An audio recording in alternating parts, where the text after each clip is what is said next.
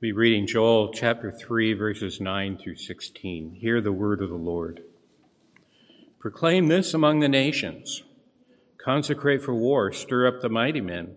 Let all the men of war draw near, let them come up. Beat your plowshares into swords and your pruning hooks into spears. Let the weak say, I'm a warrior. Hasten and come, all you surrounding nations, and gather yourselves there. Bring down your warriors, O Lord. Let the nations stir themselves up and come up to the valley of Jehoshaphat. For there I will sit to judge all the surrounding nations. Put in the sickle, for the harvest is ripe. Go in, tread, for the winepress is full. The vats overflow, for their evil is great. Multitudes, multitudes in the valley of decision. For the day of the Lord is near in the valley of decision. The sun and the moon are darkened, and the stars withdraw their shining. The Lord roars from Zion and utters his voice from Jerusalem, and the heavens and the earth quake. But the Lord is a refuge to his people, a stronghold to the people of Israel. And now we turn to the New Testament passage, which is found in the book of Acts, chapter 2. Our passage we'll be looking at more carefully is verses 5 through 21. But I will start with verse 1, chapter 2 of the book of Acts, and read the whole section. When the day of Pentecost arrived, they were all together in one place, and suddenly there came from heaven a sound like a mighty rushing wind, and it filled the entire house where they were sitting, and divided tongues as of fire appeared to them and rested on each one of them. And they were all filled with the Holy Spirit and began to speak in other tongues as the Spirit gave them utterance. Now there were dwelling in Jerusalem Jews, devout men from every nation under heaven. And at this sound the multitude came together, and they were bewildered, because each one was hearing them speak in his own language. And they were amazed and astonished, saying, Are not all these who are speaking Galileans? And how is it that we hear each of us in his own native language? Parthians and Medes and Elamites and residents of Mesopotamia, Judea and Cappadocia, Pontus and Asia, Phrygia and Pamphylia, Egypt and the parts of Libya belonging to Cyrene, and visitors from Rome, both Jews and proselytes, Cretans and Arabians. We hear them telling in our own tongues the mighty works of God. And all were amazed and perplexed, saying to one another, What does this mean? But others, mocking, said, They are filled with new wine. Verse 14, But Peter, standing with the 11, lifted up his voice and addressed them, Men of Judea and all who dwell in Jerusalem, let this be known to you and give ear to my words. For these people are not drunk as you suppose, since it's only the third hour of the day. But this is what was uttered through the prophet Joel. And in the last days it shall be, God declares, that I will pour out my Spirit on all flesh, and your sons and your daughters shall prophesy, and your young men shall see visions, and your old men shall dream dreams, even on my male servants and female servants. In those days I will pour out my Spirit, and they shall prophesy. And I will show wonders on the heavens above and signs on the earth below, blood and fire and vapor of smoke. The sun shall be turned to darkness and the moon to blood before the day of the Lord comes, the great and magnificent day. And it shall come to pass that everyone who calls upon the name of the Lord shall be saved. This ends the reading of God's holy word. The grass withers and the flower fades, but the word of God abides forever. Let us pray. Almighty God, our Lord and Father, we thank you for giving us this word. And now may we understand it through your Spirit, not only to understand it in our minds, but to live it out and to see its implications in the truths of the gospel revealed here. May the meditations of our hearts and the words of my mouth be pleasing in your sight, O Lord, our rock and our Redeemer. We pray in Jesus' name. Amen.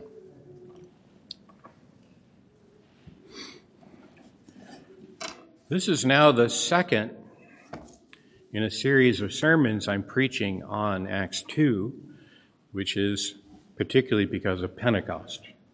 This section we were reading is the beginning of the revelation of this historical event on Pentecost. It is this event which is so magnificent in its meaning and implications. And this is the second. We're actually just going to do a slice toward the beginning of it. If we had time, we would really read the whole of chapter 2 of the book of Acts. It's really necessary to see all that's going on. I'll make reference to some of the other things later in the passage. But this is particularly a place where God has done something which is most notable. Now, the Lord could have come, he could have sent the Holy Spirit in a way that was different. He could have sent, for example, the Holy Spirit like a dove coming down from heaven, like at Jesus' baptism. He could have come in this still small voice, like the prophet Elijah. This small voice, this not tearing wind sound, but this quiet voice that Elijah heard. Or King Saul was standing in a field, and all of a sudden a band of prophets came up with musical instruments, and they were very loud and enthusiastic, and then he prophesied afterwards. This is what could have happened. You could have had these people. There's about 120 people. We know from chapter 1 of the book of Acts. There are about 120 people in this room during Pentecost. And you could have had this band of prophets come in with musical instruments and set up a band, and then we'd have quite a show. But he didn't do that. What he did was actually more spectacular, more supernatural, and more important for us in the way that he demonstrated this. And this is a passage that is very rich in its significance and meaning. A first reading perhaps doesn't show that, but this is a really important passage for us today. Now, Pentecost was a big harvest festival. It was the second of 3 main festivals in the Jewish calendar. It's called Pentecost because it was held 50 days after Passover. So 50 days after Passover. It was sometime in the middle of the summer when they had a wheat harvest. We all know about harvest time in the Willamette Valley, and this was a time when they would offer the first fruits of their wheat harvest, grain harvest, sometimes with barley as well, and they would bring them into the temple. And this was a big time. You actually had visitors from around the Mediterranean world, Jewish visitors, come for this particular harvest. They may not be able to get there for Passover, but they would surely come for Pentecost. So you had big crowds of people in Jerusalem. And this was all intentional. The Lord waited for that time to send his Holy Spirit when you have this crowd of people from around the Mediterranean world coming in to Jerusalem. So there are these huge crowds. And as Luke says in verse 5, they're devout Jews and devout men from every nation under heaven. Every nation under heaven. This is really the known world at the time. Well, they knew of other places, but this is like the representative sample of the whole of the Eastern Mediterranean, from Africa all the way around to Rome, Italy. So you have the whole Mediterranean world penetrating even into Mesopotamia. And so this is a huge area. There's some 15 cities and regions. The regions are about the size of a modern U.S. state. So you have the, relatively large areas mentioned. There are 15 of them in this list that Luke gives us. And I don't think he intends us to take this as exhaustive. There might have been people from other places, like Greece, that he doesn't mention. But that's taken into consideration when he's saying this is people from all over. And here are the kinds of places represented.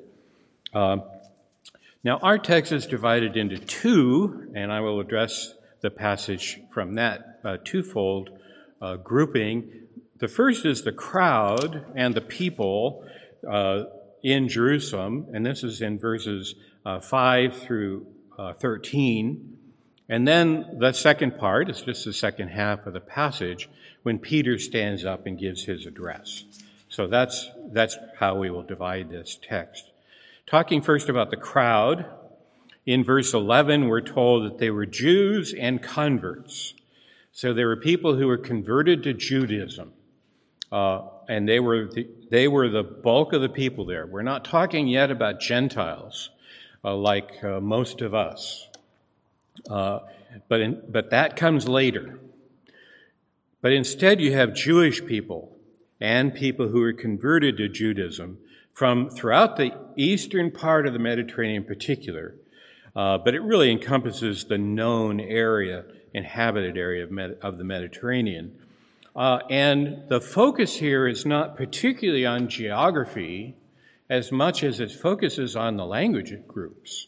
So these are people we know had distinctive dialects or languages, who spoke in a way that was not at their home. That was not the norm. The normal language throughout the Mediterranean world was Greek, and then in Judea and Galilee there was also Aramaic, which is very similar, like a cousin to Hebrew. But these people spoke different languages. We know some of those languages actually mentioned later in the book of Acts, like Lycaonian. This language probably related to Hittite, would be my guess. So this is an area where people are speaking different languages, and that's the focus of Luke's geographical reference here. And the main thing to point out here, unlike what we hear today with the speaking in tongues, is that this is not incoherent or private. These are known languages that people are speaking. And we're told later that they were speaking about the magnificent acts of God. And they were speaking in a way that you could understand what they're saying. This is furthermore said to be prophecy. That's what the Joel text clarifies. I will pour out my spirit and they will prophesy. So this is prophecy. They are speaking about God's actions. We actually had that reference in our Psalm 96. We're to sing to the Lord because he's done mighty things. This is what's happening, is they're speaking of the mighty actions of God, and they're speaking in a way that the people could hear in their own languages, and it was coherent to them, but it was prophecy that they're engaged in.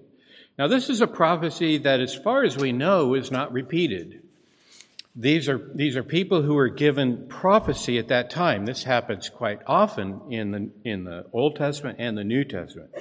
Saul, for example, in Kings, the book of 1 Kings, he does prophesy when these prophets come up with their musical instruments, and yet we're not told that he ever prophesied again. Zechariah, father of John the Baptist, in Luke chapter 1, we're told that he prophesied when he gave that long reference to his son John the Baptist and his ministry, but we're not told that he prophesied again. We find disciples in Ephesus in Acts 19. They prophesied as well, but we're not told, for example, that Peter ever did this again. And interestingly, as far as we know, Peter's speaking one language in this address that he's given. So the prophecy that's going on is a unique event in history for these people. You can have this kind of prophecy again later in Acts, but even there, it's a development in what we call redemptive history. God is doing something new in the way he reveals what he's up to, because he's up to something new. And that's what the scripture is all about. When God acts in a new way, he does something to redeem us and advances that redemption and seals it to us, he tells us what's going on. You have revelation attending redemptive actions. And that's a biblical notion that you see happening here. In other words, if you came today expecting this same thing to happen, I hope you're not disappointed. What you should be is simply biblically aware we didn't expect it to happen. Now, if it were biblical for us to expect this same event to happen today, at 11 o'clock, we would have told you. And we would be ready for it. And you would expect it. Because the Lord is here in the same way he was there then. But he was demonstrating his presence because he had something to show us historically at Pentecost that has repercussions for you and me today. There's a clear and necessary implication of what happened then and what's happening here today. I'll explain that when we get further into our passage. But this is a sign. This is a sign of what's happening. If you want to see this discussed in Scripture, Hebrews chapter 2, verses 1 through 5. Hebrews 2, 1 through 5. You can read that. That the Lord was speaking so great a salvation.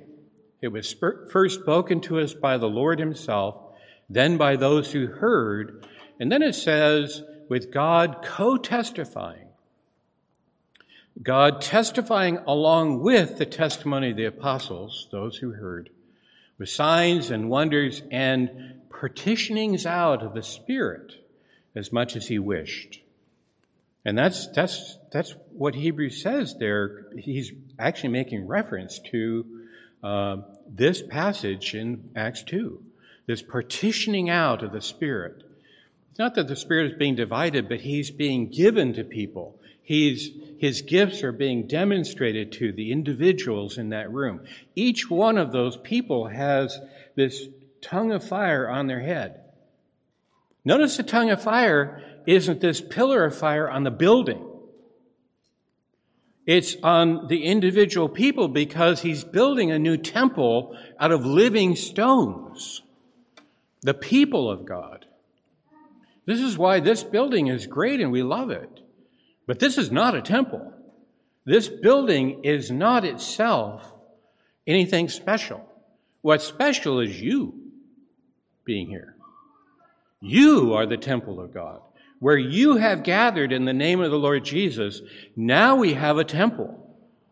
Now we have living stones being built up together so that we will be testifying and singing and praying, knowing that the Lord is here. Because the whole point of a temple is it's where God meets with his people. It's where he comes to be with his people, to strengthen us for our pilgrimage. And that's what's happened today. And so this purpose of Pentecost and the Spirit being poured out is to give you a sign and a sure testimony from God that he is with his people. Now, I told you Hebrews 2, 1 through 5, and I didn't make reference to chapter 5, or verse 5. Verse 5 says, concerning the world to come, concerning which we're speaking. He did not subject to angels, the world to come, concerning which we're speaking. The book of Hebrews says, once you have that partitioning out of the Spirit, you've got the world to come going on. It's the world to come. It's the new creation that is now being inaugurated. Now we have to look at that. Let's turn now to one of the main features of that. And that's in these languages from these people throughout the known Mediterranean world now. Remember, they didn't know about our world. It didn't exist in their mind. They knew nothing about it. They knew about some other places like China and India, but they didn't know about the Americas. And so for them, it's penetrating to the known world. And what's happening here, and I think this explains why in our passage, verse 9, you have Parthians and Medes and Elamites and residents of Mesopotamia. It's interesting, residents of Mesopotamia. Well, this whole area, Parthians and Medes and Elamites, that's all in Mesopotamia. Why does he bring that out and kind of stress it? That's where the Tower of Babel was. back in Genesis. That's where the tower that people were building to reach to the heavens on their own without God. And God threw them into confusion and essentially made this tower impossible to build because he threw their languages into confusion. You didn't anymore have a universal language. God is reversing that at Pentecost. That's why it's stressed here. God shows that whole division of peoples into different places, often at war and unable to understand each other, now we're going to be brought together into one new place together through the Spirit of God. And that's what's happening.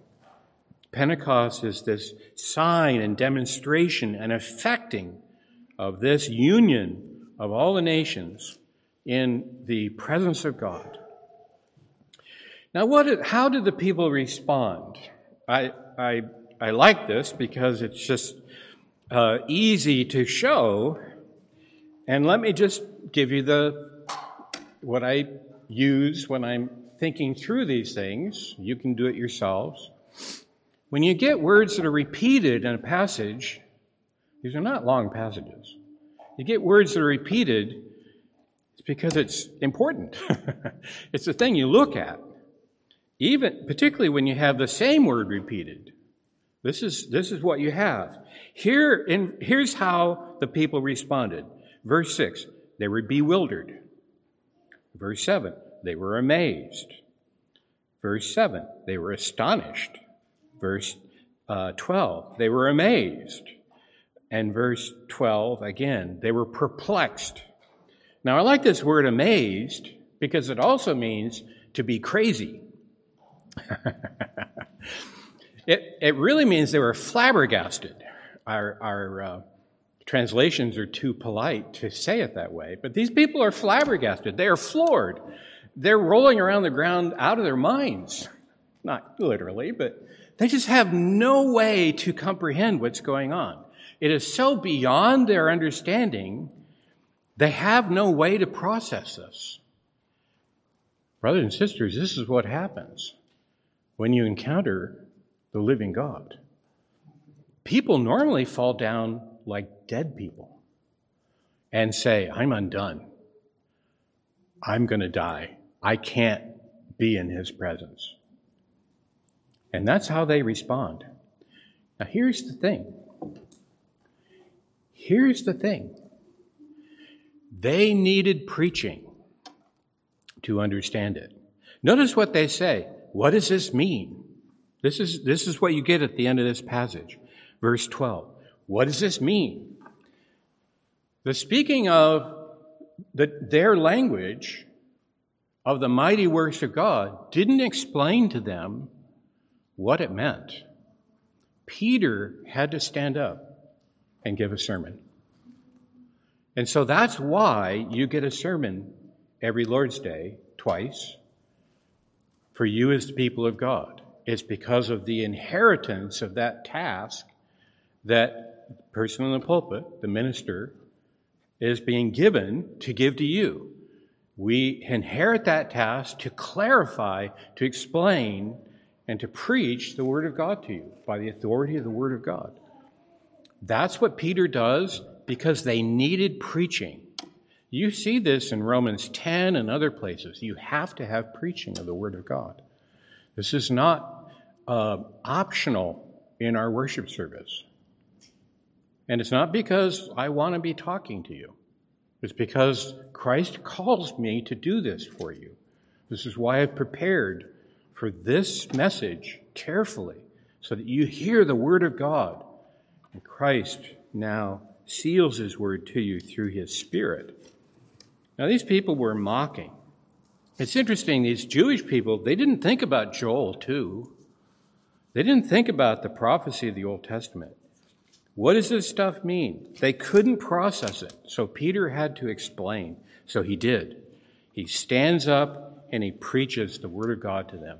And this is why, when you came today, you didn't get a Pentecost event in the actions of the Holy Spirit, a sign which was distinctive for that time.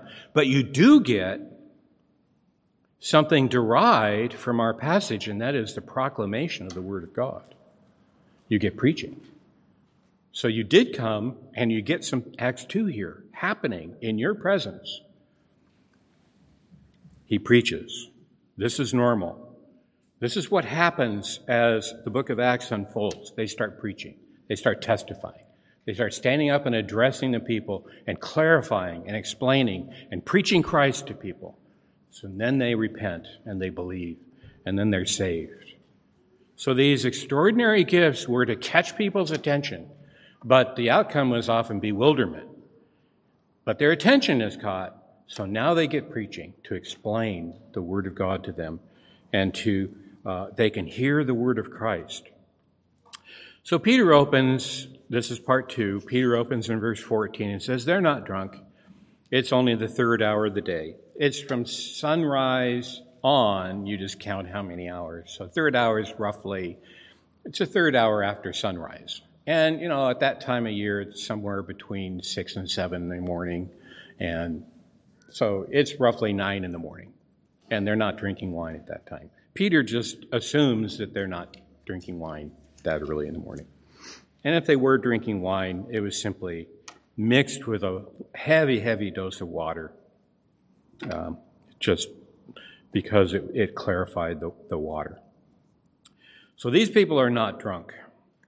And then he says something in his message here in verse 16.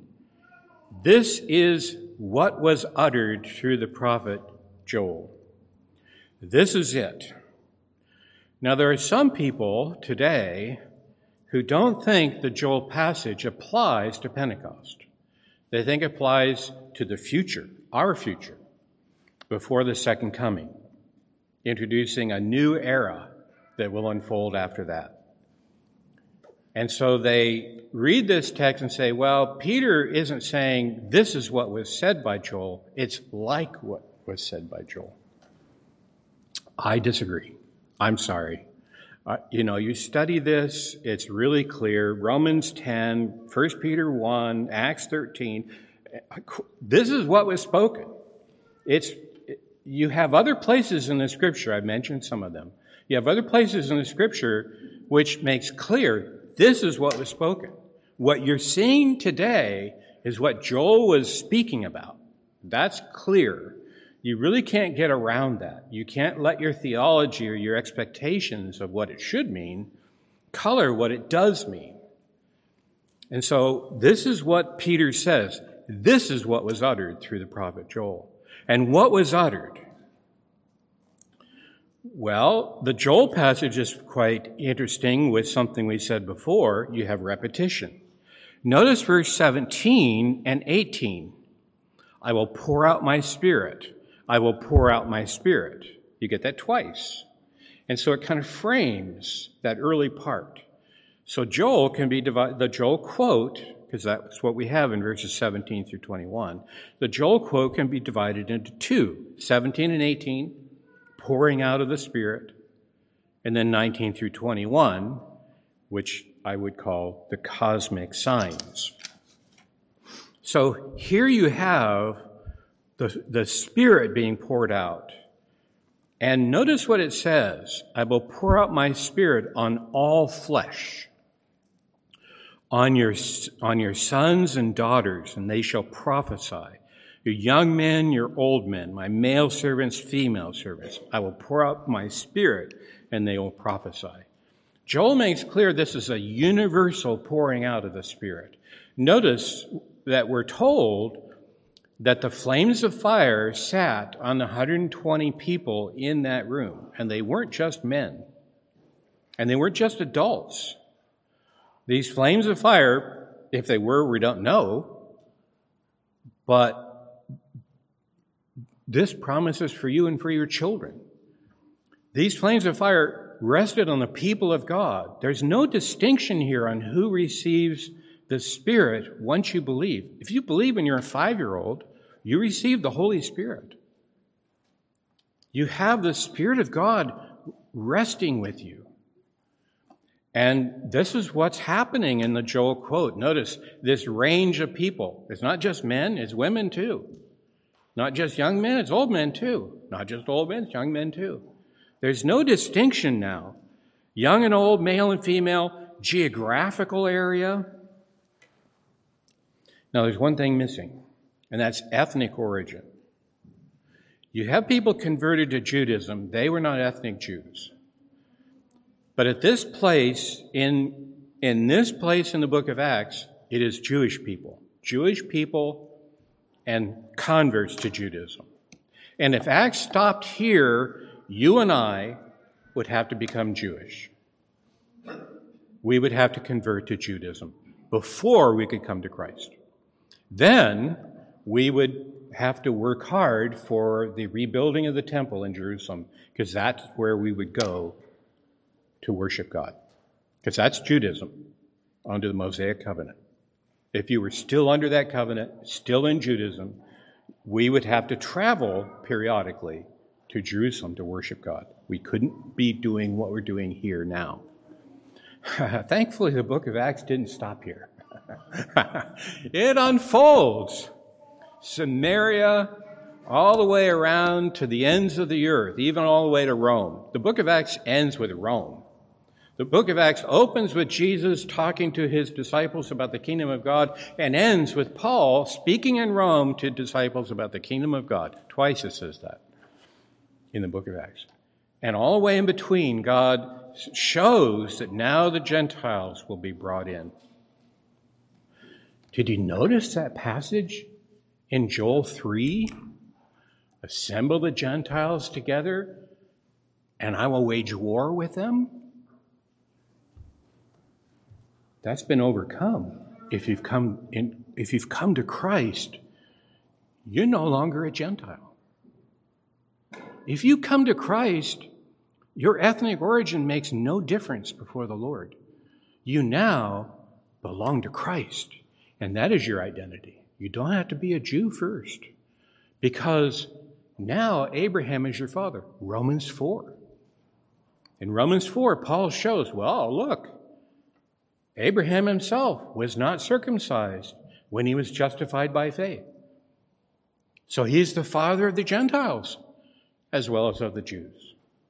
In one man now, a father of all the nations of the earth. It doesn't matter where you come from. It really doesn't matter before the Lord. Yeah, you have your identity. That's good. It's a good thing to have ethnic customs and identity, family connections. These are good things. But those don't separate you from the love of God in Christ Jesus. He has now broken down that dividing wall between Jews and Gentiles to bring all the people of God together in one new human race, Jew and Gentile, to the Jew first and then to the Greeks, Romans 1. And so that's what's happening here in Pentecost. God is demonstrating that this is what's happening. And this is why Peter, in verse 17, changes the wording of Joel a little bit, because he's interpreting it. He says, in these last days, or in the last days. In the last days, here's what God will do. Brothers and sisters, we live in the last days. We live in the time of new creation glory begun. And who brings it in? It's the Holy Spirit. That's why Peter says this. When you have the Holy Spirit being poured out, you have a new creation. He's blending us all into one family, one new people from all over the place. And then he's building a temple out of people from every ethnic origin, every geographical origin, males and females. And notice, my female servants, my male servants, doesn't matter if you're free or slave in that day. You still are coming to God in Christ Jesus as one of his own adopted, peculiar people, particular people, the one that the private reserve of the Lord. You are his own treasured possession. That's how he regards you in Christ Jesus. He treasures you.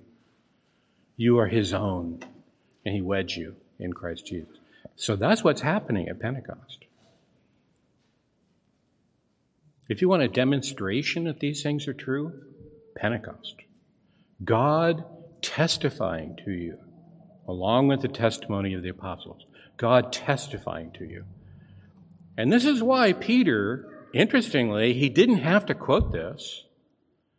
This is why he quotes verses 19 through 21 about the sun darkened, the moon turned to blood, and all this stuff, all this cosmic upheaval, because the old world is shaken.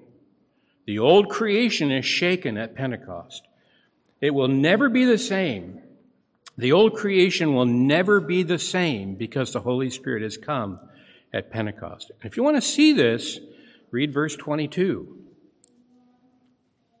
Men of Israel, hear these words. Jesus of Nazareth, a man attested to you by God with mighty works and wonders and signs that God did through him in your midst, that you yourself know.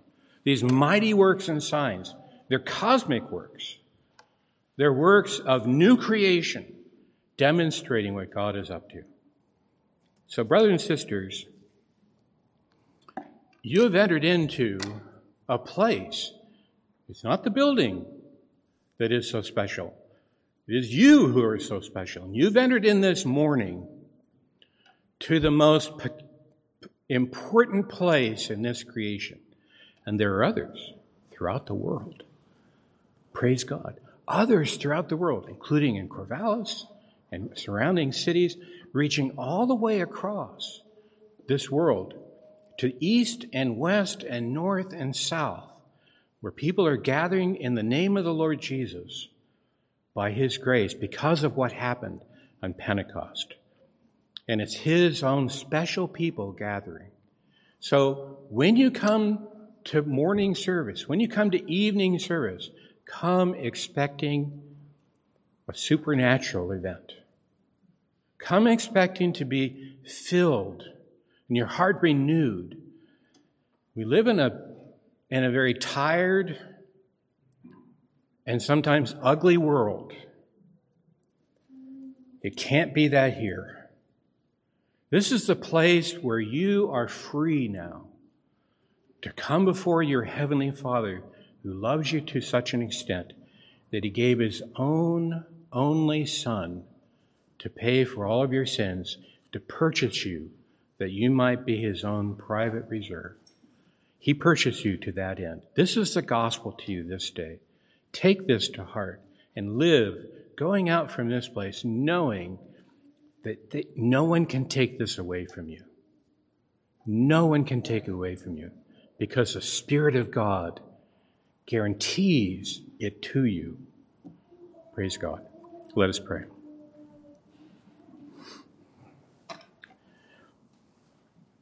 Almighty God, our Lord and Father, we come before you now. We hardly know what to say with the majesty of what you've done, the wonder of what you've done. Too often, Lord, we want to see these kinds of things in our own lives. I don't know. I'm not sure we could take it. Like those people originally, we'd be dumbfounded, and it wouldn't have the same meaning. So help us, O Lord, to understand the reverberations of Pentecost in our own lives, that we may be encouraged and assured of your fatherly kindness to us, that we have an inheritance that cannot be shaken. We have been given so much in Christ Jesus, and now through your Spirit, we are strengthened in our inner selves through our faith. Help us to be stronger, O Lord, to be steadfast, full of prayer and praise to you because of what you've done in Pentecost, that we may glorify you, our great Father, through Jesus Christ our Lord, in the power of the Holy Spirit, we pray. Amen.